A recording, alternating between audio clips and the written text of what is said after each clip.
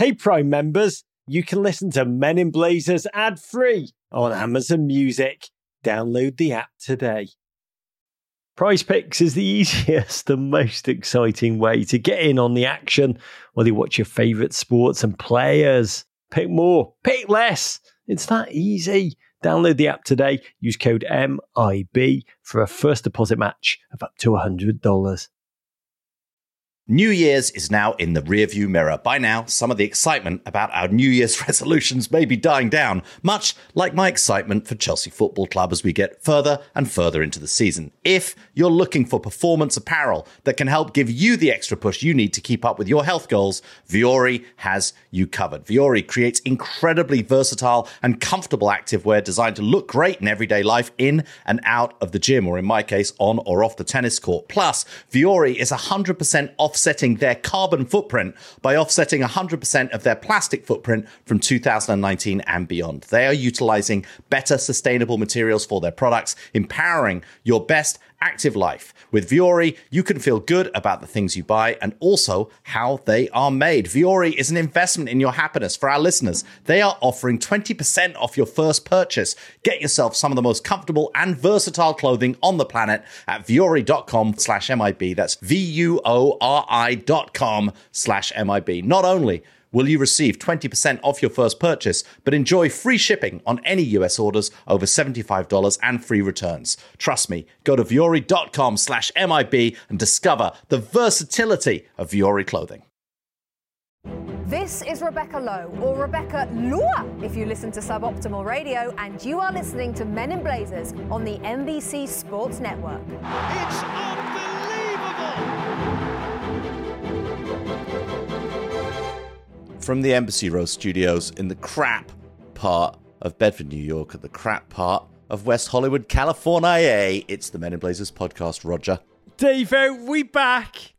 Like the Chicago White Sox. But if they had lost last night and got swept, it would have capped a truly haunting sports day. I don't know what I would have done with myself, Davo, but enough about me. How are you doing? It's good. The Buffalo Bills redeemed my weekend, without a doubt. I mean, England healthily trounced Andorra, but I don't think that was a shock to anyone. Justin Fields is the one and true king, but it's a holiday today. I got to take Martin Scorsese for a hike. We've got some complicated football to untangle, both here in the United States and up north in Newcastle, Davo. Let's dive right in. Okay, Roger, quick piece of business, though, from Men in Blazers World Headquarters. We are back on Spotify Green Room on our usual day of Wednesday this week. However, we will go on at a special time of about 9 p.m. Eastern Time, as soon as the US wraps up its game against Costa Rica. Los Ticos. Information on how to access Spotify Green Room is all over our social media. It's easy, it's free, and it's your chance to actually participate in the creation of this very podcast by asking your questions live on air. Come and join us, dear GFOP. And Rog, another piece of news, a very special edition of your Band of Brothers podcast drops this Thursday. Just thinking about Costa Rica makes me think about Pura Vida, Greg, Pura Vida. Yes, Davo, this week, one of actually my favourite episodes of the whole of the Band of Brothers series. We head to the Baston episode and talk with Shane Taylor, the actor who played Doc Eugene Rowe, an English bloke who was able to transform himself into a Louisiana medic, an incredible human being who went to war without a gun to heal, not to kill. And, you know, in a series filled with phenomenal performances, to me, Shane really delivered something special. And I can't wait for everyone to hear this episode, his episode. It will be available on HBO Max, wherever you get your podcasts. Thank you for your beautiful messages about this show. We really poured our heart and our soul into it. Be sure to subscribe, rate, review, and please, please, please spread the word. Rog, quickly also, the first episode of Jeopardy I actually produced airs today. Check local listings. One of the best episodes of television I've ever been fortunate enough to be involved in. Of course, I didn't really have much to do with it. I just was there watching, really, on my first day. I witnessed it. You just hosted it. No, I didn't. I just witnessed it. It's so funny, my God. The crossover of GFOPs in the Jeopardy world and Blazers world continues. A very confused Matamodio, this serial, brilliant Jeopardy winner, who remains champion on the show today. He somebody wrote a start the Matamodio, announce Matamodio to Newcastle, and copied me and Matamodio with a very confused question mark with no idea what that meant and what was going on. Matamodio sounds like one of the great Brazilian midfielders of all time. Is he the first Jeopardy contestant to only go by one name? Amodio. Oh, is it? That's his last name, Amodio. Yeah, his last name was Amodio. Oh, I thought his whole name was Matamodio. Matamodio. Yeah, that just like Firmino, Bobby Firmino passes to Matamodio. They could be. God, that would be. It could be. That would be a 1-2 punch up there with Limu, Emu, and Doug. Yeah, I'll check the photocopy of his birth certificate when I get into the office. Okay, what's it like? What's it like hosting on your own? I'm not hosting, Rog. Please stop. Okay, you know what? You better toast. Start us off with a toast, Roger. Oh, mate, I raised my first second bud to you and all that you are learning and experiencing and achieving and just loving. It's really joyous to witness. It's joyous to experience by your side. And I want to raise my first bud of the day to the history made on Saturday in European football, Andorra, when the first England national team game of all time took place that was refereed by an all-female officiating crew. It is amazing. Ukraine's Katarina Monzel was the referee. Her compatriots Marina Strelecka and Svetlana Grushko stepped out alongside her as her assistants. It was amazing to witness these three women walk out with 22 male players, all of whom they were about to caution, marching right behind you. And there, a Mike Dean to be seen. I raised my blood fam to this achievement. England manager Gareth Southgate rightly called it a, quote, very important moment. I'll just say, CONCACAF, I know you're listening, get on it, because it is the quickest way to, get some refs in your game who actually know how to run football. But I want to also say, may we all soon live in a world where this becomes not news, because sports needs so much more of this. Maybe we should just play our women instead of our men, Rog. The US men's national team 0, Panama 1. Let's dive right in. A heavily rotated US side lose their first octagonal game, falling to a dominant Los Canaderos in Panama City. Panama went close on several occasions in the first half, forcing some nice saves out of Matt Turner. And just when it looked like Greg had applied the defibrillators via halftime substitutes Brendan Aronson and Tyler Adams, Panama found a way through. In the 54th minute, Annabelle Godoy's header carromed off the golden mohawk of Jussie Zardes and into the goal. The US was unable to muster much in the way of response against a well-organised and well-up-for-it Panamanian defence. A very disappointing night as the US relinquished an excellent opportunity to put a stranglehold on their CONCACAF World Cup qualifying campaign. They are now in second place, 3 points behind Mexico and tied with Panama, I think. Oh, Davo. And let's just say, Tracy Chapman's debut album got a lot of spins late last night. I'm not going to lie. This one hurt. 4 years to the day after we immolated our World Cup 2018 hopes in Couva against Trinidad and Tobago. We travelled to Panama, a place the United States had never lost, and crapped the bed, I think is the tactical term for it, Davo. Impotently, in a style that was actually an eerie echo of the Trinidadian and Tobago loss. So true. Going under without a trace, with astonishment. Do you not know who we are in a game, let's just say, laid bare, and we'll unpack it, a lot of truth about our dreams and our realities before we get into the game and the almost self-sabotaging selection, which we will discuss, because I know, having spoken to you afterwards, you were just seething. I want to go back to something Greg Berhalter said in the immediate feel-good aftermath of Thursday night's 2-0 win against, well, Jamaica. I call them actually bottom of the table Jamaica. We're a reality check now. In the post-match comments, he said, essentially, this could be a trap game. A quote that was, well, now is like Chekhov's gun. He said, everything was pretty good about this game, the Jamaica game. The trap is going to be us thinking we're great and thinking we've qualified for the World Cup. And if we do that, we'll get our ass kicked in Panama on Sunday. These are real quotes of Greg Berhalter from the previous post-game. I mean, David, serious question. Is Greg Berhalter Cassandra, given the power to see the future by Apollo? He's a prophet! Yeah, He's a prophet! But then cursed because he can only predict his own death and be powerless to stop it. How do you say that and then go and do that? But what he didn't predict, or what he certainly didn't let us know that he'd predicted, is that he was going to... I mean, I don't think rotate is a big enough word. It's like rotate is not what you do to a top, Roger. It's not what a carousel really does. I mean, he just span the lineup into... a barely recognizable... I'm not sure that if you'd have done a sort of a sweepstakes and asked 100,000 US fans to predict their starting lineup, I'm not sure that anybody would have come up with that starting lineup other than Greg Berhalter. You mean a starting lineup that can only be described as 11 random Americans? And Pretty much. I mean, I will say that's what's so amazing, because he both said that, and then I wondered, is he Cassandra, powerless to stop the future? He does have the power to stop the future, because it dawned on me, Greg Berhalter, picks the team. And I know there was no Weston McKennie out with injury, and I know we lack the English-based players because of COVID regulations. That's essentially Anthony Robinson. But my lord, we have enough talent to get this job done in Panama. Brendan Aronson is my spark. He's got the goals. He gets the assists. Let's bench him. Pepe has either scored or assisted.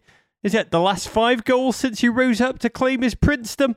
Let's bench him. Tyler Adams, the heart, the brains, the leader of my team. You out. I am going to, go Leggett and Acosta and the win cried Jossie. We've always joked that the US, we believe, can beat anyone with Jossie plus 10. And this game tested that theory, David. What was it? Because there is a thin line between love and hate. There's a thin line between squad rotation and squad decimation. Why would you go medieval on your best starting 11? I mean, to make 7 changes from that team against Jamaica, I know they've got to play against Costa Rica on Wednesday, but you feel like there's enough time before that game. And this is the much harder game. And this is against a team who you are competing with for those top 3.5 places in the octagon. So to go and rotate so heavily in this match seems so bizarre. I don't completely get it. I want to introduce another, element as well, which is just the lack. And even when you look at the bench, and I know just all over Twitter and everybody suggesting what the lineup should have been and where it should have been, but I'm just shocked that there's really only one true veteran of the US men's national team and squads, and a guy with a lot of experience in that squad, and that's DeAndre Yedlin. And he didn't start. He came on super late. This is a team, and in international football, you need veteran leadership. And there is just no veteran leadership on this squad whatsoever. Perhaps that's a hangover of the failure to qualify for 2018. A lot of players retiring, from international football who were part of the 2014 squad. Or being retired. There's a lot of them who are not retired but have essentially been retired. But you're right. International squads are about balance. We know this squad is not balanced. But even in a squad which is not balanced, to throw that lineup out, what was it? Was it looking ahead to the next game against Costa Rica? Complacency. That's almost the best case. The worst case is, I'm not saying this is what happened, I don't know, but the worst case is not knowing what you're doing, which is a football chant I've just refrained myself from breaking into. Yeah. Or failing to realise that the Gold Cup won over the summer with a B team. It was nice. We said this at the time. It was nice. It gave fans happy memories. It gave B team players experience playing together. But it proved in an elite competition way nothing, because it was not an elite competition. We said that at the time. It would be like Everton believing they're going to win a title because they won the Florida Cup. And for a young team to deliver a message that they need to avoid complacency, as Greg did, then do that to the starting lineup, to me, is reckless, because consistent football is bloody hard in CONCACAF. It is almost impossible when you change everything. And here's the story, David. Baseline. The US win when we start Pepe. Dude is 18. When I was 18, I could drink till 4 a.m. in the morning, go and get a C in a law essay, feel very proud of it, and then drink until 5 the next morning. What I'm trying to say is, he can definitely play 3 games in a week, can't he? Yeah, I would say so. And certainly needed to play in this game. And let's give credit to Panama. Panama just were better than the US in every phase of the game. It was a make or break for them. Make or break. They played some beautiful football. They looked incredibly organised, incredibly motivated, showed great moments of skill. And what you really need more than anything else, I think we have learned this about CONCACAF, is you need to get hold of that bouncing ball on a pitch that was essentially cement slabs covered with a bit of grass. You just need to get hold of that ball in the air and stop it bouncing and get it under control, especially in the middle of the park, which is something that the US never managed to do. There's so much about this that does fall back on Greg. And, one interesting factoid, I think every game we are fed, I'm starting to see a pattern, we are starting to get fed a interesting Greg Berhalter factoid ahead of every game in an effort to grow our emotional connection. And in this one, before kick-off, he told the assembled football media, Davo, don't know if you heard this, he let slip that he collects Starbucks mugs from every city he coaches in. Who is the person out there? I have my suspicions of who it is. But there must be someone in the press corps that this appeals to. That they look at Greg and they say, "Oh my God, he wears more interesting sneakers than me. I wouldn't go jogging in a crowded downtown area before a game. I don't think I can make it behind the back bounce pass. Yeah, no look. The bounce passes meme is a thing. And by the way, the Starbucks mugs thing. I mean, why would you do that when Hard Rock Cafe t-shirts are available? But we'll get back to that, because you are right. The motivation. If the idea for this one was 3 games in a week hard, fresh legs, fresh energy, fresh tempo, that was what was so jaw-dropping about the opening of this game. As I said, a make or break one for Panama. They charged at our makeshift team, and those fresh legs that were, I'm guessing, the theory in making 7 changes. The brutal part of the loss was just how timid, how tempo-less we were from the off. Acosta and Lletget, their distribution was, for large parts of that first half, slapstick. Musa left so much to do, just started to try and force it in midfield and was just dispossessed time and time again. Panama propelled themselves almost at will down the flanks on counter after counter. There was an edginess in every facet of play. Even Matt Turner, who has been really the revelation of this past year for the US men's national team, was suddenly flapping at corners. And Greg Berhalter. By the way, and Panama were trying to score from every corner. But with Olympico, they went Olympico attempt after Olympico attempt. I loved it. That was an amazing. Whatever they saw, Matt Turner has been really the long-term joy of the past year before Pepe arrived, of this US men's national team. Something they said. I don't know if they saw something, or if they're just like, he is their icon at the moment. Let's go right. Let's knock off their king. Let us put Matt Turner under pressure, and everything else will wobble. Whatever it was just. I don't know why more elite footballers are not just like, yeah, that's all I do on the field. I'm just on it for corners. Just all I do is score from corners. But it was amazing to see, David. We were bewildered at that. We were just like, God, they're doing that to us, and worse, we're finding it very hard to stop it. struggled to build out from the back. When they gave that up and started playing long, they couldn't get their head, on the ball moving forward. There seemed to be very little shape or direction to their offensive play. Very few chances. They weren't good from set pieces. The delivery wasn't good. And worst of all, Davo, from an American perspective, no apparent leadership. As you said, there was no one stepping up to get on that ball. In that first half, to me, it was a team without leaders. And that dynamic of MLS guys and young European-based players experiencing CONCACAF for the first time just looked like an awkward mix. The US playing, to me, the same kind of directionless, rudderless football that we did in that awful lost year when the programme had Dave Sarakan as interim manager and the young players complained about how adrift they were tactically. Paul Carr tweeted, the US men's national team midfield trio completed 11 passes to each other in the first half. My God, 11 passes.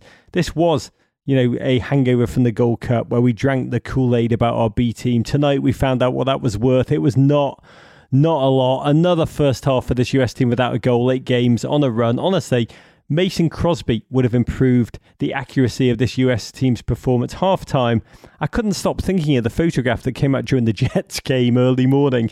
Christian Pulisic, did you see this one, David? He looked like Santa's little elf in Jets green, looking miserable. It looked like they were shooting some sort of football-themed Christmas movie at Spurs Stadium.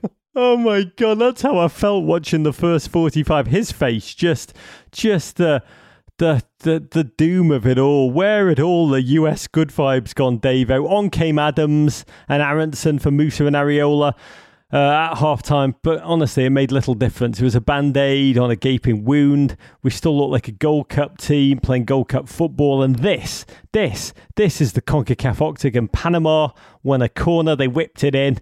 I mean, the goal, David, what did you see? Well, I saw 3 Panamanian players in advance of the US men. I assume that the US men do understand that you cannot be offside from a corner. It is very difficult then if the ball is whipped in, behind the US defense for them to get back and get goal side of the ball. And so it was, perhaps a little flick off the Panamanian player. Or did José Zardes just, nut it into his own net unassisted? I couldn't really tell. But José, was retreating back there and, put it in his own net. I felt terrible for him. Honestly, the US, it's as if they had not seen. I mean, you were screaming at the television, they're going to try and whip the ball in at Matt Turner. They are going to try, Olympico at best. The other, or just put him under pressure. But the US still set up to play in standard zonal defence. They were the last people to not be aware about what was going to occur. And 3 players stood around Turner in that area, closely packed around, and the ball was culled into the panic zone. Godoy leapt up, Jassi alongside him. He looked to have had the last touch, even though they gave the goal generously to Godoy. This is CONCACAF. And he angled the header past a bereft Matt Turner. And you haters said the United States couldn't score without Pepe. Honestly, don't hate on José. Born goal scorer, just does what he does, puts the biscuit in the basket. It was pretty shambolic, Davo. But I wrote in my game notes, I'm actually fascinated to see how the US would react. I wrote down big tests for this young and experienced team. Have to believe with Aronson and Adams and then Pepe coming on, they have enough to build off. This could be a comeback that ballads are written about, but it was not to be down the stretch. I can't believe this statistic, David. It's unfathomable to me. This US team mustered not a single shot on goal. But the Panamanian players were dying on their feet. They were just pushing themselves. And, the US was still not jogging around the pitch, but they just weren't expending the kind of energy you expected them to expend when they're trying to come back from a 1-0 deficit. The Panamanian players are coming down with cramp all over the shop. Those stretchers from the 1960s, which are my new favourite CONCACAF trope. You love that, didn't you? Oh, my word. By the way, do you think the Panamanians do have stretchers from the 2020s and they were just like, no, don't use the modern ones. No, don't use the good stretchers. Yeah, use the old ones. Use the comedy CONCACAF gag stretchers. Oh, my word. I think those are honestly last used in the making of the movie 1917 in a trench scene. They're amazing. No, they're not. They're 19th century. You can't use those. They're not historically accurate. The honest truth is, the most worrying, disconcerting part of the whole game was until that last 15 minutes, replete with the pitch invaders, the fake injuries, the extra balls thrown on the field, the multiple headbands that needed to be taped onto players. Essentially, I believe, and listeners will know whether this is accurate or not, in my mind, this may be a misread, I think Panama executed pages 27 to 108 in the big book of CONCACAF shithousery. Yeah. But they did it all in the last 50 minutes because the rest of the game did not feel that CONCACAF-y, and that's the true horror. Panama were just flat out better than the United States in every phase, technically, tactically, in motivation, in game plan, across, you name it, across the board. And that is how woeful it was. And what pissed me off was at the final whistle, none of the players seemed angry or disappointed. It was just more like, on to the next, we go again. And all those good vibes from the win against Jamaica, aka bottom of the table Jamaica, are now gone. Unbeaten streak ends, 13 games. But, yes, this schedule's tough, 3 games in a week. But until this loss, we've always said, the common wisdom was this was meant to favour the United States squad. We have touted our depth. And to not muster a shot on goal, to have a XG, an expected goal of 0.22, is honestly impotence that I can't fathom with this squad. The Octagon has become, really, after 5 games, 5/14 of the way through, Rog, which, as you know, does not reduce. There are 5 teams, certainly, I'd say Mexico, USA, Panama, Canada, Costa Rica, all competing for 3.5 places. This is the kind of math not working that formed the Super League, Rog. This is becoming a problem. Yes. I mean, it's funny you mentioned the Super League because the United States did look like a CONCACAF Manchester United. We have won games, if you've watched over the last year, there have been warning signs flashing, but in key moments like Manchester United, there have been games in which the performance, the quality, the idea of football has been woefully lacking. But we found a way to step up and get a goal in a key moment. If you look at the Nations League performances, many of the Gold Cup ones, to be honest, that we are like a CONCACAF Manchester United.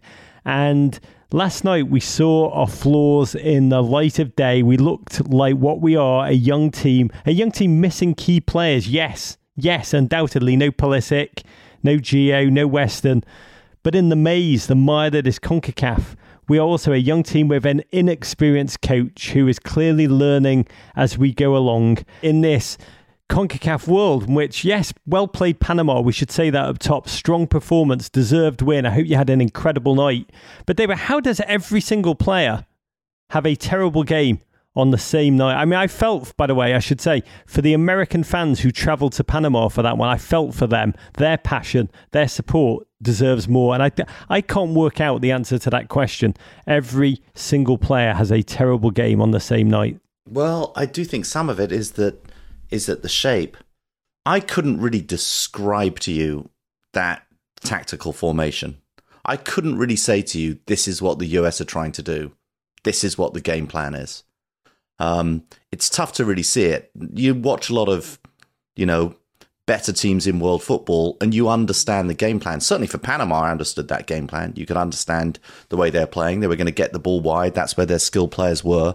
And they were going to win a lot of aerial balls in the middle of the park. And they getting to loose ball. Their coach was just driving them on to just make loose balls again and again. That's a Manchester United thing. What is the idea of the football apart from to make big plays in big moments? And I've got to say, a horrible hypothetical to play, and I don't encourage you to think this one through, is I love the emergence of Ricardo Pepi, but without his goals in the Honduras game and against Jamaica, where would we be exactly? Do not think about that. Repress that thought. I wish I'd not mentioned it. But all I can say, David, you're right. The idea of football was lacking. Feels like it's been lacking. Jesse Marsh must have spent last night liking a lot of tweets because this one, this one really exploded in Greg Berhalter's face. In post-game, the idea of football, a lot of the questions revolved around that. And he sounded more like cousin Greg being deposed by Congress than Greg Berhalter, US manager with an idea of football. And, he said, it's sports, it's humans. There's no, I think, one explanation for it, but our distances were too far. We didn't have that pop and we didn't have the legs we needed and we suffered for it. We weren't great in duels. He didn't sound, I must say, if you look at the post-match press conference, it didn't sound like a man who either had an idea of what he wanted or an explanation internally about why he didn't show himself. And in moments of challenge like this, Davo, his origin story, we've got to say, it does weigh him down in a way it wouldn't another coach. Being the brother of one of the executives of US Soccer at the time who decided to appoint him, it does colour everything. And it makes him look suddenly, in this moment, exposed, less ready. A lot of fans are beating the drum that he's out of his depth. The true hardcore are howling. In their eyes, Greg has a very, very short rope to prove himself. We got Wednesday to correct this. You can easily, in CONCACAF narrative flip, win again, we're back. But how do you watch it objectively from a distance? I mean, Rog, you say that, and you're right in that there should be this idea of a short rope. There should be this idea of, look, he's got to turn things around fast. But you read the US media coverage of this game. I haven't seen all the stories this morning, but certainly looking on Twitter last night, and the silence across US media was quite staggering. Saw that Herculez Gomez, Brianna Scurry, Clint Dempsey, credit them, all came out and made pretty strong points against Berhalter and the squad rotation and selection. But really, silence from what I could tell from the rest of the US soccer media. Herculez Gomez, the notion that pure effort will get the US men's national team by is so arrogant. Like, they're so deep and talented that if they try, they'll steamroll the other countries in CONCACAF. Set your players up to succeed. Technical intelligence trumps effort. It is a wild narrative. A coach who inherited a job very early in his career. We've done that before. See American Fiasco, Steve Sampson. Another thing that troubles me, the old CONCACAF adage is that you win at home and then you try and get a point on the road. We didn't do that. But to be honest, I think that's a kind of mediocre approach to CONCACAF. This team, this squad should expect to win. It really should. At S Cruz 2002, quipped, well, at least they picked a good sports day to play so poorly. Yes, with the NFL schedule, the Major League Baseball playoffs. One thing that was astonishing, this loss barely made a dent on the wider sports-loving football curious audience. It really happened. Yeah. It was a tree falling in a CONCACAF forest. At CT Fitzpatrick tweeted, I'm a Detroit Lions fan, and that US men's national team performance was the most depressing thing I saw today. God, the Lions, why always us? I mean, Wednesday cannot come quick enough, Davo. What changes would you like to see before that game against Costa Rica? I mean, firstly, I'd like a severe change in attitude. And the change in attitude is that the US aren't trying to qualify for a tournament. Surely that is not the point. Surely the point is that we're trying to become a team who are going to compete at the World Cup. This was a Panama team who got decimated at the last World Cup, probably the worst team there. The US have to be setting their sights beyond qualification and beyond doing well. Right now, they may get their qualification back on track, but they are so far behind showing us any progress towards becoming a better World Cup team, a better team on the world stage. And I know some people say, oh, that's harsh. After Jamaica, everything was good. But I think the Jamaica thing is the blip. I don't think that's the standard. And let's face it, Jamaica are another very, very poor team who the US beat at home. The US have got to figure out how to start playing CONCACAF football and then at the same time fusing that into a team that can go and compete on the world stage. There's too much talent. There's too much money invested in this. And if Berhalter is going to prove himself, he's got to start showing a style of play that he's trying to get these guys to play. Because right now, I've watched him for, 2 years, 3 years? I do not understand. This is why the CONCACAF Man United, analogy is so spot on, Rog. I just do not understand what he's trying to do. He's got Wednesday to show us that he knows what he's doing. To me, this is not full-on panic. This is just a flesh wound that can be forgotten if we prove that we learn from it. But someone has to show they understand. Someone needs to understand the warning signs are blinking, that they recognise them, and they know what to do. GFOP's at Andando tweeted, Wednesday, here's a tip. Start the good players instead of the bad ones. At BinkyMarsh29, great GFOP, tweeted, I'm ready for the drop of a Wednesday morning video of Coach Triple G going for an early morning jog through the mean streets of Columbus, Ohio, decked out in a whole new line of US soccer gear. What we want is Pepe, Aronson, Tyler Adams will be back. Hopefully Weston, if his knock is healed. Robinson, Dest. We have enough. We have more than enough. We need an idea of how to play. I'm actually fascinated, and this is my last point. I'm fascinated big picture by something Landon Donovan said to The Athletic last week about that highlighted the massive transition, the seismic transition that US soccer as a whole is experiencing. I think both with a sense of the transition, and I think we're not talking enough about how seismic the transition is that we're grappling with. Landon was talking publicly after he'd gone off on Weston McKennie, post-COVID protocol darkness of the last window. And Landon talked about when he joined the team, back in the day when he was 18, the elder statesman made it clear to him that part of the job of being a US national team player was to, quote, grow the game in the United States, that they all had, quote, a collective responsibility to do that. And knowing Landon as I do, it's something he took unbelievably seriously. Took the dual job of winning on the field and growing the game off it. But the honest truth is, when I read Landon talk about that, I realised, this young wave of talent, things have changed. Landon was right about his generation and they did a remarkable job. But this young cast, they've cracked Europe. They've cracked elite European football. They are not stuck in MLS. There is big money in the game for them. They have enormous salaries. They have huge sponsorship upside. They have a bank balance which would make our eyes grow wide. In short, they've normalised football as United States players, which is great. But in normalising it, there is something lost, something seismic, something that's been intrinsic to the United States men's national team for generations in US camps of old, from the days of Alexei and Wijnaldum, that us against the world, we've got to prove ourselves. They don't. They've proven themselves as individuals for their club teams.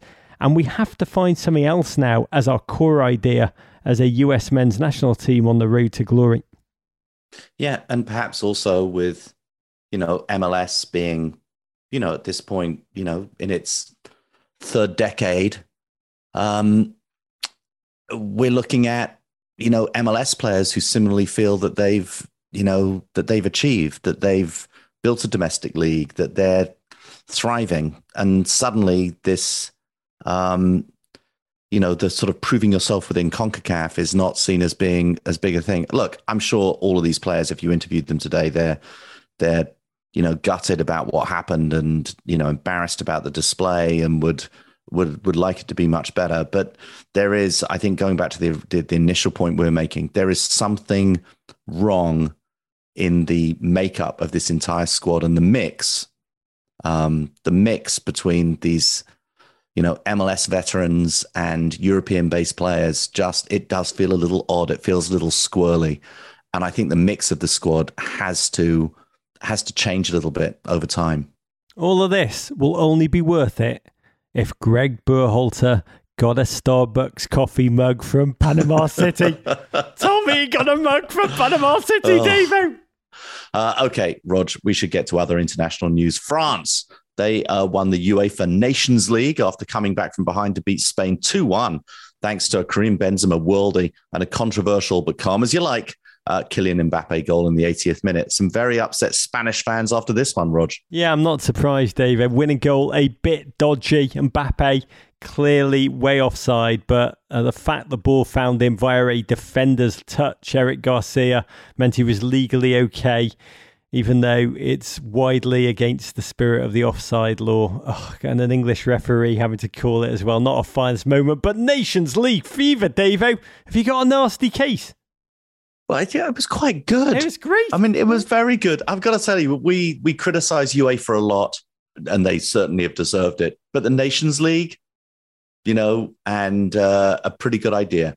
It's an amazing idea. It's where it's at, baby. I mean, what a semi-final and a final. You have to take off your hat, your chapeau, right, Mr. Slow French, to France, who have won everything. I mean, everything. They are the gold standard of national team programmes. What I actually admire most about the French, and there's a lot to admire about them, is their ability to rebound from disappointment in one tournament and then just go and win the next. And to me, Benzema, man, all he does is score bangers. And yes, I know the sex vids thing, but God, his career art is just underground incredible.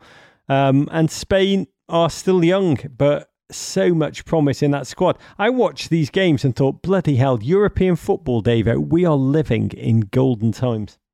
Yeah, and Spain also after that semi-final win over Italy, great performance.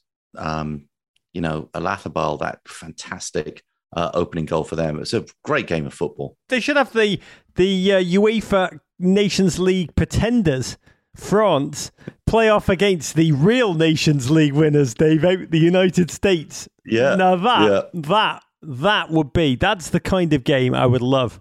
I would love to see this US team play. As long as we've got stretchers from the 1960s, we'll I'm be there, right, Rog. And in World Cup qualifying, Rog, England cruised to a routine 5-0 victory over Andorra at the Estadio Nacional, a game that saw several players on the fringes of the Three Lions setup get on the score sheet and stake their claim for a more regular spot. God, I mean, Belgium-France in the Nations League felt so good. International football at its best. England, Andorra. Bit redundant, bit empty, bit ridiculous. Do you agree?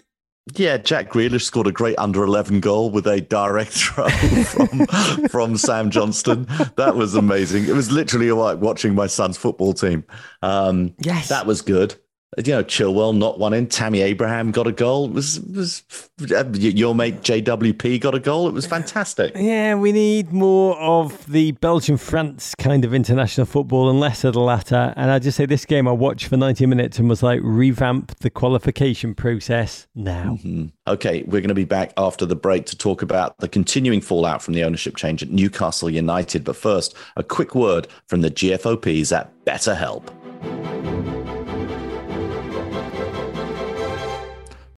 Prize Picks is the best way to get action on sports in more than 30 states across the country, including so many of my favourites, California, Texas and Georgia. Godspeed, Georgia.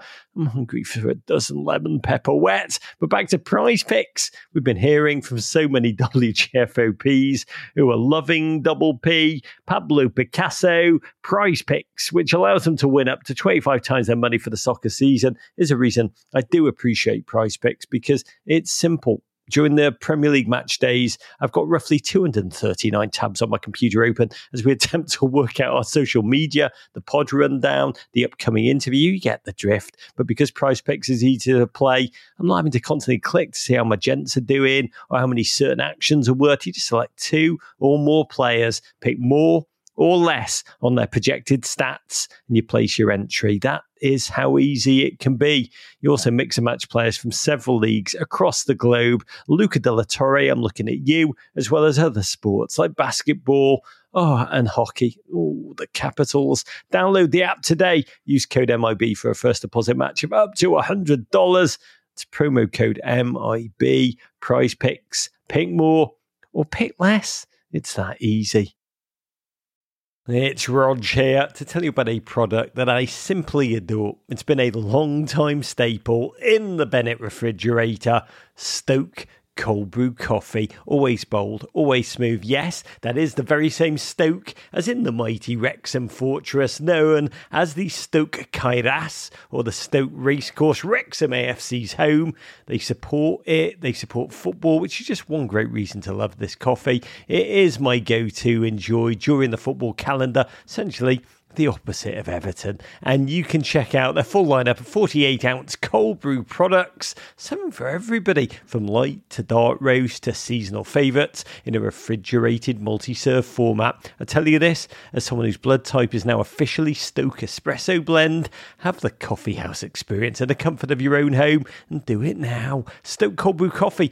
And be sure to follow Wrexham AFC. Big love to all at Stoke. Courage. Okay, Rog, now to the continued ripples that are still emanating from that Steve Bruce cannonball-sized news on the River Tyne last week, the Saudi-backed takeover of Newcastle United Football Club. Rog, what's the latest? Oh, the latest and the greatest. Let's just start as we go unpack this level by level and just say these words. Poor Steve Bruce, a man who has struggled and wobbled and desperately tried to hold it all together as Newcastle United. And if you would go up there and you spend time in that training ground, you really get a sense of just how much under the terrible 14-year ownership of Mike Ashley, the place was barely alive. I mean, really crumbling. And Steve Bruce has had to try and hold it together like a little Dutch boy with his finger in the dike. And then suddenly all this money pours in and the headlines immediately become Steve Bruce is expected to hold his last training at Newcastle United today, as Steve Gerrard, the Brodge, Antonio Conte, essentially everybody in football apart from the name Steve Bruce is linked to the job. I mean, let's unpack it, David. Look, first up, I want to be clear. The idea of a state owning or running a football club is, to me, problematic in every case. PSG, Manchester City, we've talked about, the challenges with that. To me, though, this one is so much worse. Saudi Arabia, Khashoggi, autocracy, human rights abuses. Why do nations buy football clubs? Because they want to sports wash or mask their image, and state-sanctioned murder, repression, war in Yemen.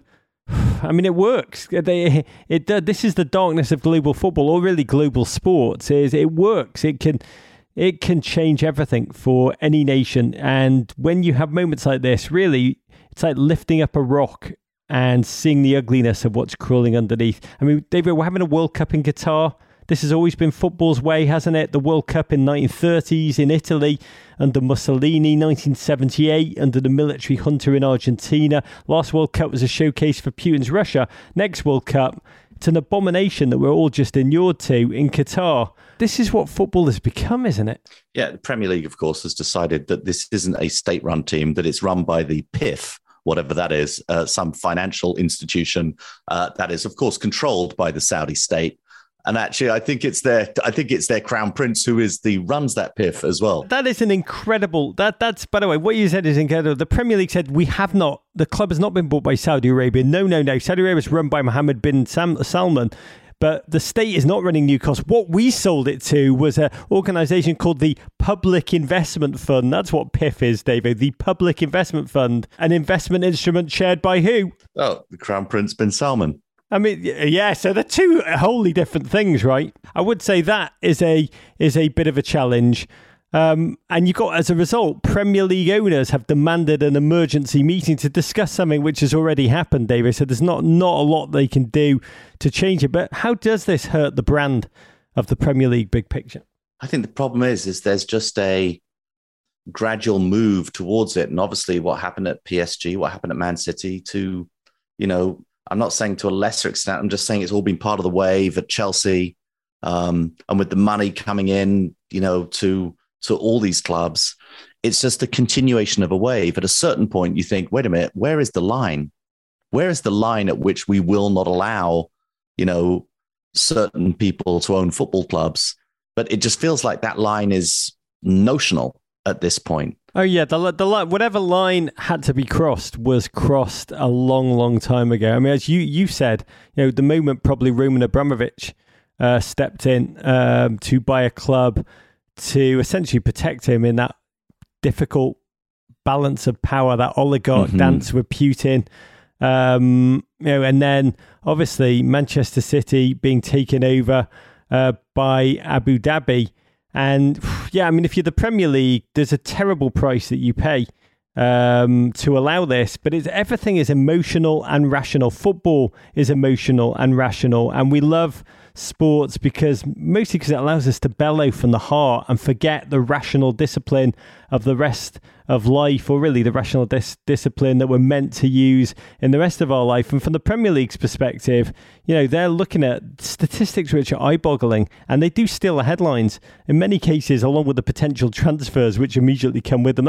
That's the emotional and the rational. We're both appalled, but then we're like, Mbappe to Newcastle, and we're like, oh, they could come in for Haaland, they could come in for Trey Young, they could come in for Aaron Rodgers, are they going to get to Fernando? I mean, the reality is the wealth is like a whopping 435.8 billion. That's how much their new owners are worth. This is the amazing statistic: 5 times as much as the league's next 9 richest owners are worth combined. We've got to ask, David, why would they want a football team other than that everyone in the Gulf region is doing it? As you've said, with Chelsea, PSG, Manchester City.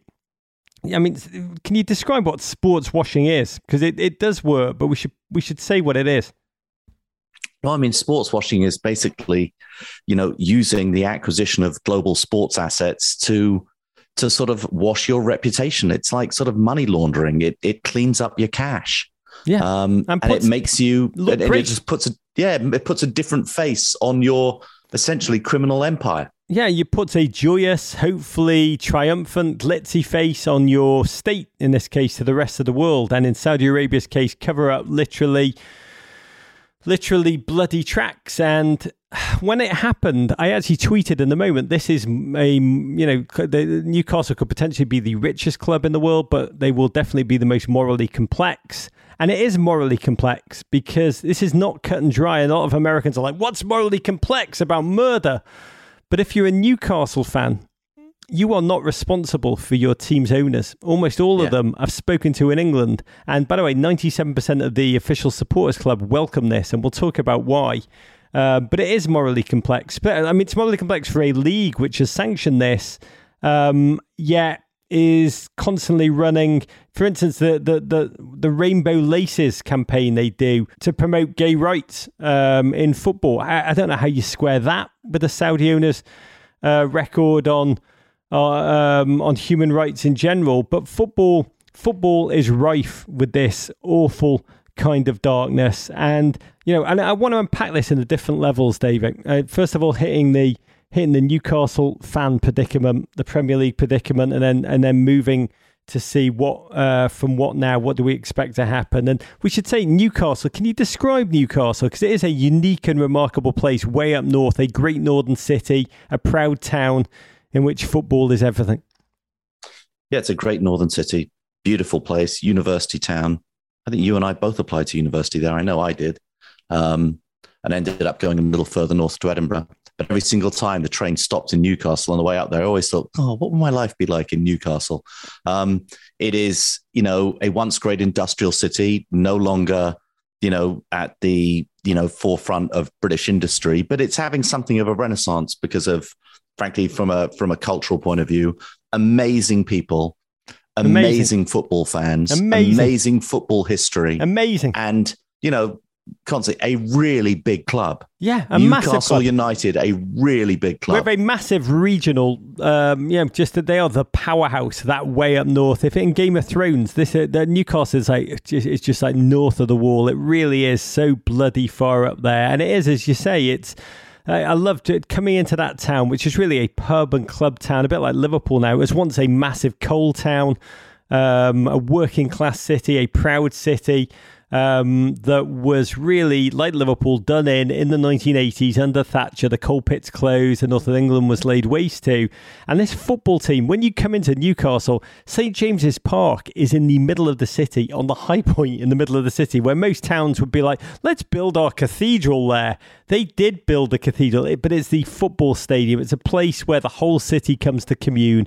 Generations of football memories, such a trove for the people of Newcastle. And then, got to remember, they've suffered through 14 years of Mike Ashley's slumlord ownership. I mean, can we just say good riddance to that leech? What an awful, the worst of football.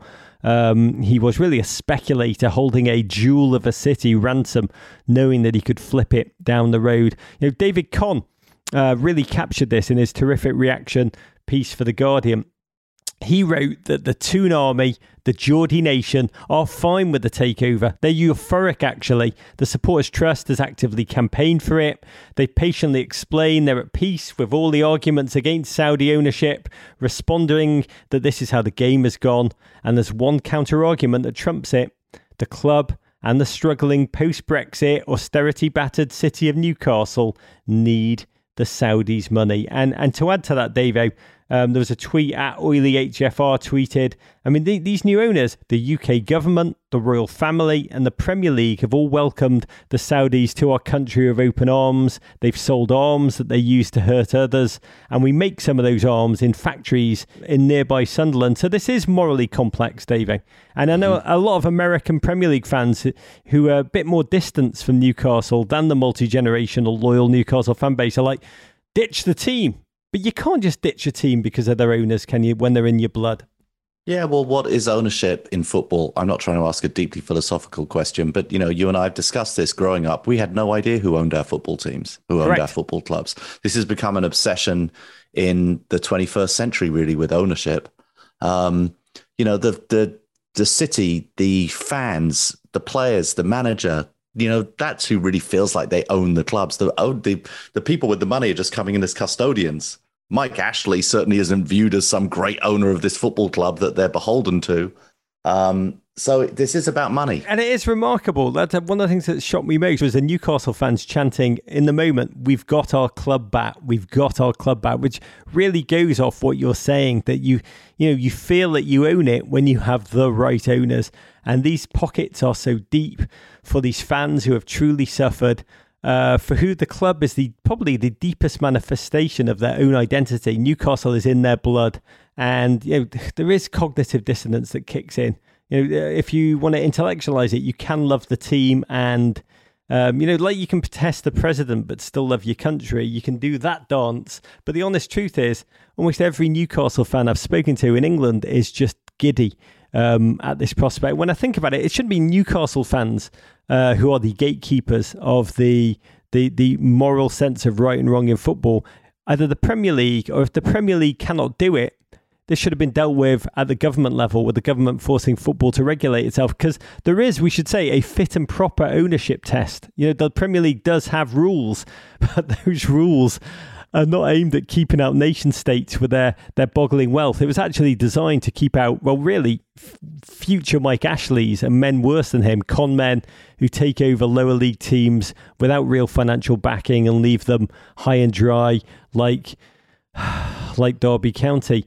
But how do we even talk about change now, Davo, in this PSG Man City era? I mean, it's almost impossible, right? I mean, this is worse than the Super League. That's something that I was thinking to myself. I was listening to another podcast talk about this the other day, and I was thinking, this is actually worse than the Super League. This is just difficult. And where does it go from here? What happens next? This seems to now be carte blanche for any nation or, group of international thugs. I mean, what happens? Are we going to stop, Albanian organized crime from buying a football team if they want to get it?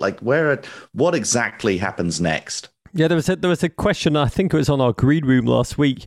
You know how I love hypothetical questions about history. Someone asked me with a straight face, Rog, if Hitler and Mussolini had bought Everton Football Club, would you still support them?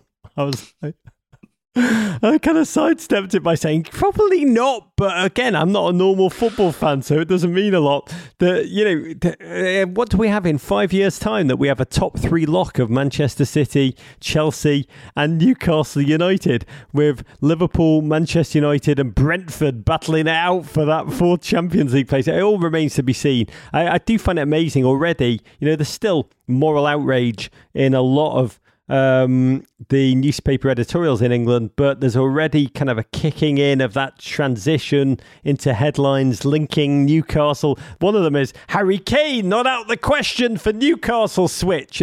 Mbappe is linked. Even though early word is that this is not going to be an overnight transformation, but slow and steady. I mean, they wake up when the Premier League returns in 19th place. There can only be an upward climb. Everton, by the way, have spent over 500 million the last couple of years and brought in, well, what? But I do think, God, the idea of Jonjo Shelvey lining up with Mbappe, Haaland, with Ricardo Pepe up top, Davo, is, away the lads. With the Longstaff brothers. It's so good. Longstaff, they will have sold those for 100 million. Yeah. Explain to me, what does Longstaff mean in English? Oh, hey, the lads. We like. Oh, so good. Okay, Rog, you got to lift our spirits. Can you bring us home with a final toast with that exclamation point in a bottle, Jägermeister? I can, David. We talked a lot in this podcast about darkness and football, just in some of the worst ways. So I want to end by raising this shot of Jägermeister, this bolt of a human emotion in a shot glass to Forest Green Rovers, that really remarkable, progressive, pathfinding League Two club, that's England's fourth tier, who this weekend decided to bring the climate and ecological crisis into sharp focus. They took an unprecedented step by using their pitch side advertising boards to display real-time facts, real-time figures about fossil fuels, plastic waste, and other environmental disasters in the making. Like you watch a game of football and the boards would flash exactly how long the world has until oil runs out. And this was in a match against Swindon, which was broadcast in 120 countries. And the idea was overseen by the club's artistic director, Massive Attack's Robert Del Naja. And this comes from a club who in 2015 became the world's first vegan football club. And the owners, who include Hector Bellerin, all of them are fascinated by the idea of using a team's platform for the force of good. One other note about Forest Green that I love, they are awaiting planning permission on a all-wooden 5,000-seater stadium. And their owner, Dale Vince, a green energy investor, said, some people might not like what they're seeing, but these are not adverts, just facts. And if you really don't like it, change how you live. Don't be angry at the reality. Courage. That is uplifting. Thanks for that, Rog. We needed that today in the post-Lasso-fication, but this is in a nice way of English football. Okay, Rog, you can follow us on Twitter at Men in Blazers, at MC Davies, at Rog Bennett, on Instagram at Men in Blazers, at MC Davies, on Facebook at Men in Blazers. You can always send your Ravens to the crap part of Soho. You can always email us at meninblazers@gmail.com. Venderpunk, Rog. War Pig. Was that a Rabona? I like snacks. Balds win. Take that, Gloria. Balds lose. To Tweed. Abrigado, rock on, mate. Kung Fu Fighting America. Love you, Davo. Love you, Rog. Love you, Jossie Zardes. Oh. Hey, Prime members. You can listen to Men in Blazers ad-free on Amazon Music. Download the Amazon Music app today. Or you can listen ad-free with Wondery Plus in Apple Podcasts. Before you go, tell us about yourself by completing a short survey at wondery.com/survey. Okay, so if you had a time machine, how far in time would you need to go back to be a dominant basketball player of that era? I need to go to when Bob Cousy was playing. Back in the plumber days? 27-year-old Shea would give Bob Cousy the f***ing business. He's not guarding me. Hi, I'm Jason Concepcion. And I'm Shea Serrano. And we are back. We have a new podcast from Wondery. It's called Six Trophies. Woo! And it's the best. Each week, Shea and I are combing through all of the NBA storylines, finding the best, most interesting, most compelling ones, and then handing out 6 pop culture-themed trophies for 6 basketball-related activities. Trophies like the Dominic Toretto I Live My Life a Quarter Mile at a Time trophy, which is given to someone who made a short-term decision with no regard for future consequence. Or the Christopher Nolan Tenet trophy, which is given to someone who did something that we didn't understand. Catalina Wine Mixer trophy. Ooh, the Lauryn Hill You Might Win Some, But You Just Lost One trophy. Follow 6 Trophies on the Wondery app or wherever you get your podcasts. You can listen to 6 Trophies ad-free right now by joining Wondery Plus.